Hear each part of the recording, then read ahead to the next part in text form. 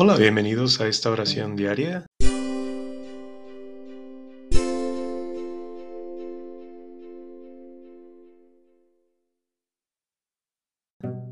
¿Qué tal?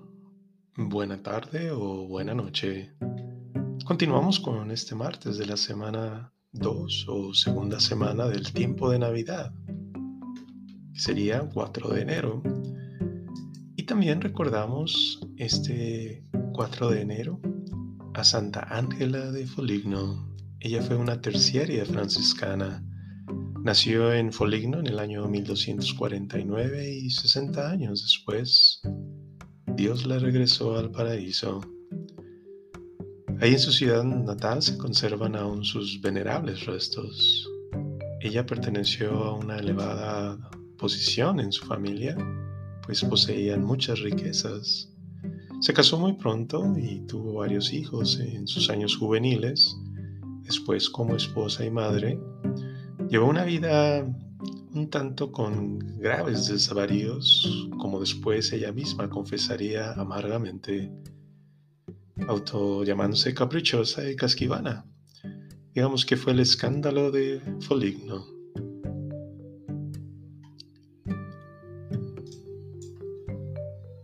Dispongámonos a nuestra oración de la tarde o noche o vísperas.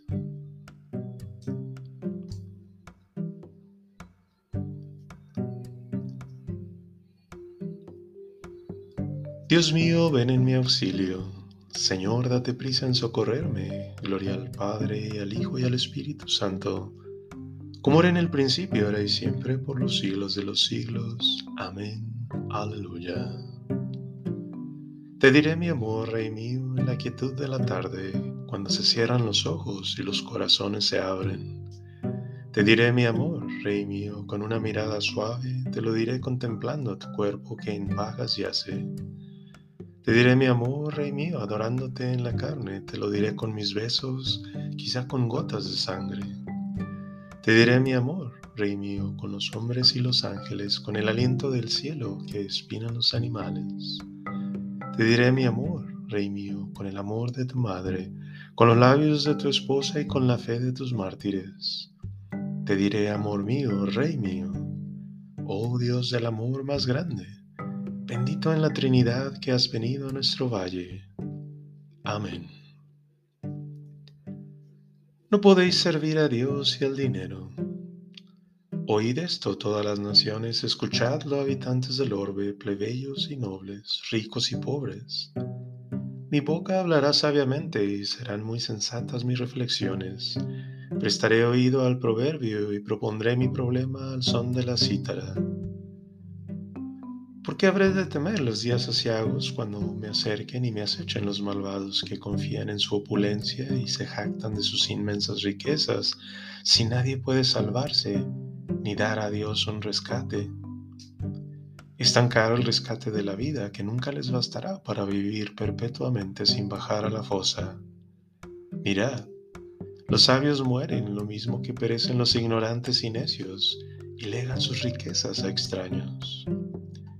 El sepulcro es su morada perpetua y su casa de edad en edad, aunque hayan dado nombre a países. El hombre no perdura en la opulencia, sino que perece como los animales.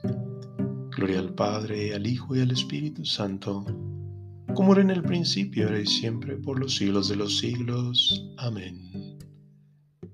No podéis servir a Dios y al dinero. Atesorad tesoros en el cielo, dice el Señor. Este es el camino de los confiados, el destino de los hombres satisfechos. Son un rebaño para el abismo, la muerte es su pastor, y bajan derechos a la tumba, se desvanece su figura y el abismo es su casa. Pero a mí Dios me salva, me saca de las garras del abismo y me lleva consigo. No te preocupes si se enriquece un hombre y aumenta el fasto de su casa cuando muera. No se llevará nada, su fasto no bajará con él. Aunque en vida se felicitaba, ponderan lo bien que lo pasas. Irá a reunirse con sus antepasados que no verán nunca la luz. El hombre rico e inconsciente es como un animal que perece. Gloria al Padre, y al Hijo, y al Espíritu Santo, como era en el principio, ahora y siempre, por los siglos de los siglos. Amén. Atesorad tesoros en el cielo, dice el Señor. Digno es el Cordero degollado de recibir el honor y la gloria. Eres digno, Señor Dios nuestro, de recibir la gloria, el honor y el poder, porque tú has creado el universo, porque por tu voluntad lo que no existía fue creado. Eres digno de tomar el libro y abrir sus sellos, porque fuiste degollado y por tu sangre compraste para Dios hombres de toda raza, lengua, pueblo y nación, y has hecho de ellos para nuestro Dios un reino de sacerdotes y reinan sobre la tierra. Digno es el Cordero degollado de recibir el poder, la riqueza y la sabiduría, la fuerza y el honor, la gloria y la alabanza. Gloria al Padre, y al Hijo, y al Espíritu Santo, como era en el principio, ahora y siempre, por los siglos de los siglos. Amén. Digno es el Cordero degollado de recibir el honor y la gloria.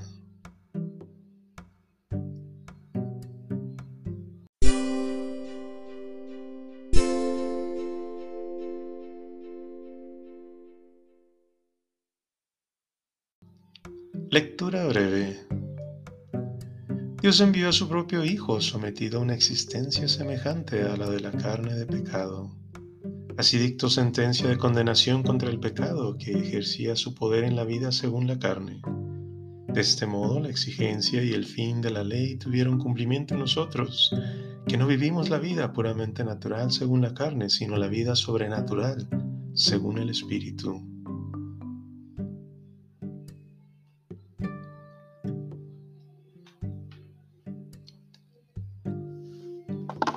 Al recordar este 4 de enero a Santa Ángela de Foligno, fue hacia los 35 años de su vida cuando le llegó la prueba. En poco tiempo perdió a sus padres, a su esposo y también a sus hijos. A raíz de eso sintió un fuerte llamado de Dios a convertirse, a la conversión cristiana, y ella se encomendó a San Francisco, cuyo aroma aún se desprendía fresco desde la cercana Asís, y se convierte al escuchar las encendidas palabras del religioso franciscano Fray Arnaldo, que fue a partir de ese momento su director y confidente espiritual. Él recoge como amanuense en la autobiografía de la Beata un verdadero tesoro de teología espiritual, las inefables experiencias místicas de esta alma que, por el crecido número de sus visiones, algunos la compararon con Santa Teresa de Jesús y es llamada reina de la teología y maestra de teólogos. En su trato íntimo con la divinidad y con la humanidad de Cristo, su éxtasis son escalofriantes. Los secretos celestiales que en ellos se le confiaban son más para ser admirados que para ser descritos con palabras humanas. Podemos pensar e imaginar que cómo Dios transformó la vida de esta beata, Santa Ángela de Foligno. Es un gran ejemplo de cómo una vida en lo que muchos decimos descarriada o alejada de la vida cristiana o de Dios, puede cambiar. En su espiritualidad todo gira en torno a la cruz. Cristo desde la cruz es el libro de la vida, como así lo llama ella. No podía contemplar representaciones de la pasión del Señor sin estremecerse y aún enfermar. Ahí lloraba, inconsolable por sus pecados, hasta llegar al punto de la flagelación. Podrían ser exageraciones de su director que tuvo que reprimir. Ahí se decidió a despojarse de todo por Cristo. ¿Cómo ves, Ángela? No te ha amado en broma, le decía una vez Dios a ella misma. Y así, donde abundó la culpa, sobreabundó la gracia, o donde abundó el pecado, sobreabundó la gracia y el perdón de Dios. Ella tuvo una devoción a la Eucaristía que fue auténtica precursora y promotora de la misa y la Eucaristía. El Señor la recreó con muchas visiones cuando adoraba la Sagrada Hostia. Ángela escribió recomendaciones sobre la manera de comulgar más provechosamente. Recibió en su vida muchos regalos de Dios, dones. Ella se preparaba con la más dócil disponibilidad. Que nadie se excuse, advierte la beata, con que no puede hallar la divina gracia, pues Dios la da a todos los que la desean. La frase para reflexionar.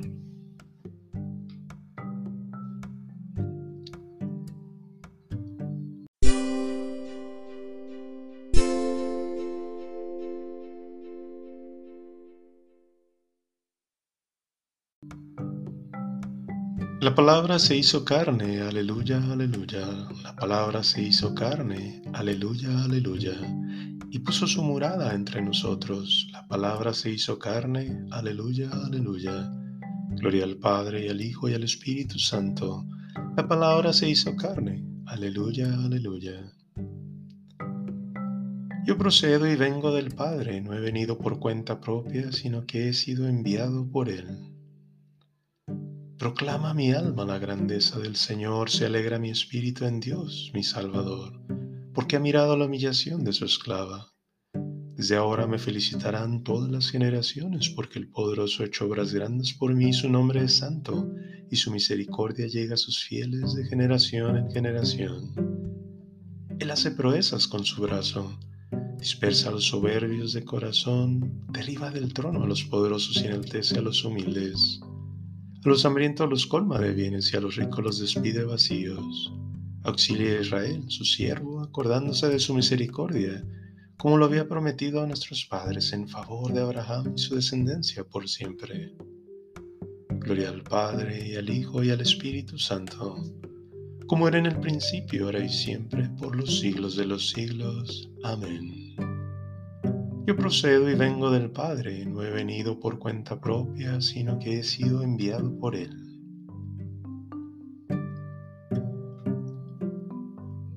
Cristo ha venido a nosotros y se ha entregado por nosotros para redimirnos de toda iniquidad y para reservarse para sí, como posesión propia, un pueblo purificado y lleno de fervor por las buenas obras. Invoquémoslo pues con plena fe diciéndole: Señor, ten piedad. Por tu santa iglesia, para que todos tus hijos renazcan a una vida nueva, Señor, ten piedad. Por los pobres, prisioneros y fugitivos, para que en nuestro amor te descubran a ti, Hijo de Dios hecho hombre, Señor, ten piedad. Para que nuestro gozo llegue a ser pleno y comprendamos la grandeza del don que el Padre nos ha dado en tu persona, Señor, ten piedad. En este momento te invito a que añadas tus intenciones personales.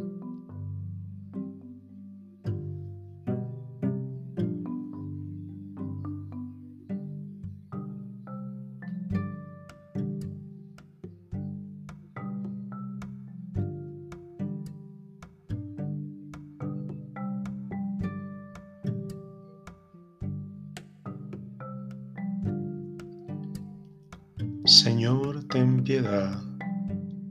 Para que los fieles difuntos, nuestros difuntos, familiares, abuelos, padres, hermanos, hermanas, tíos, tías, padrinos, madrinas, primos, primas, amigos, amigas, conocidos y también desconocidos, iluminados por la claridad de tu nacimiento, contemplen tu rostro y no haya ya más noche ni tinieblas para ellos.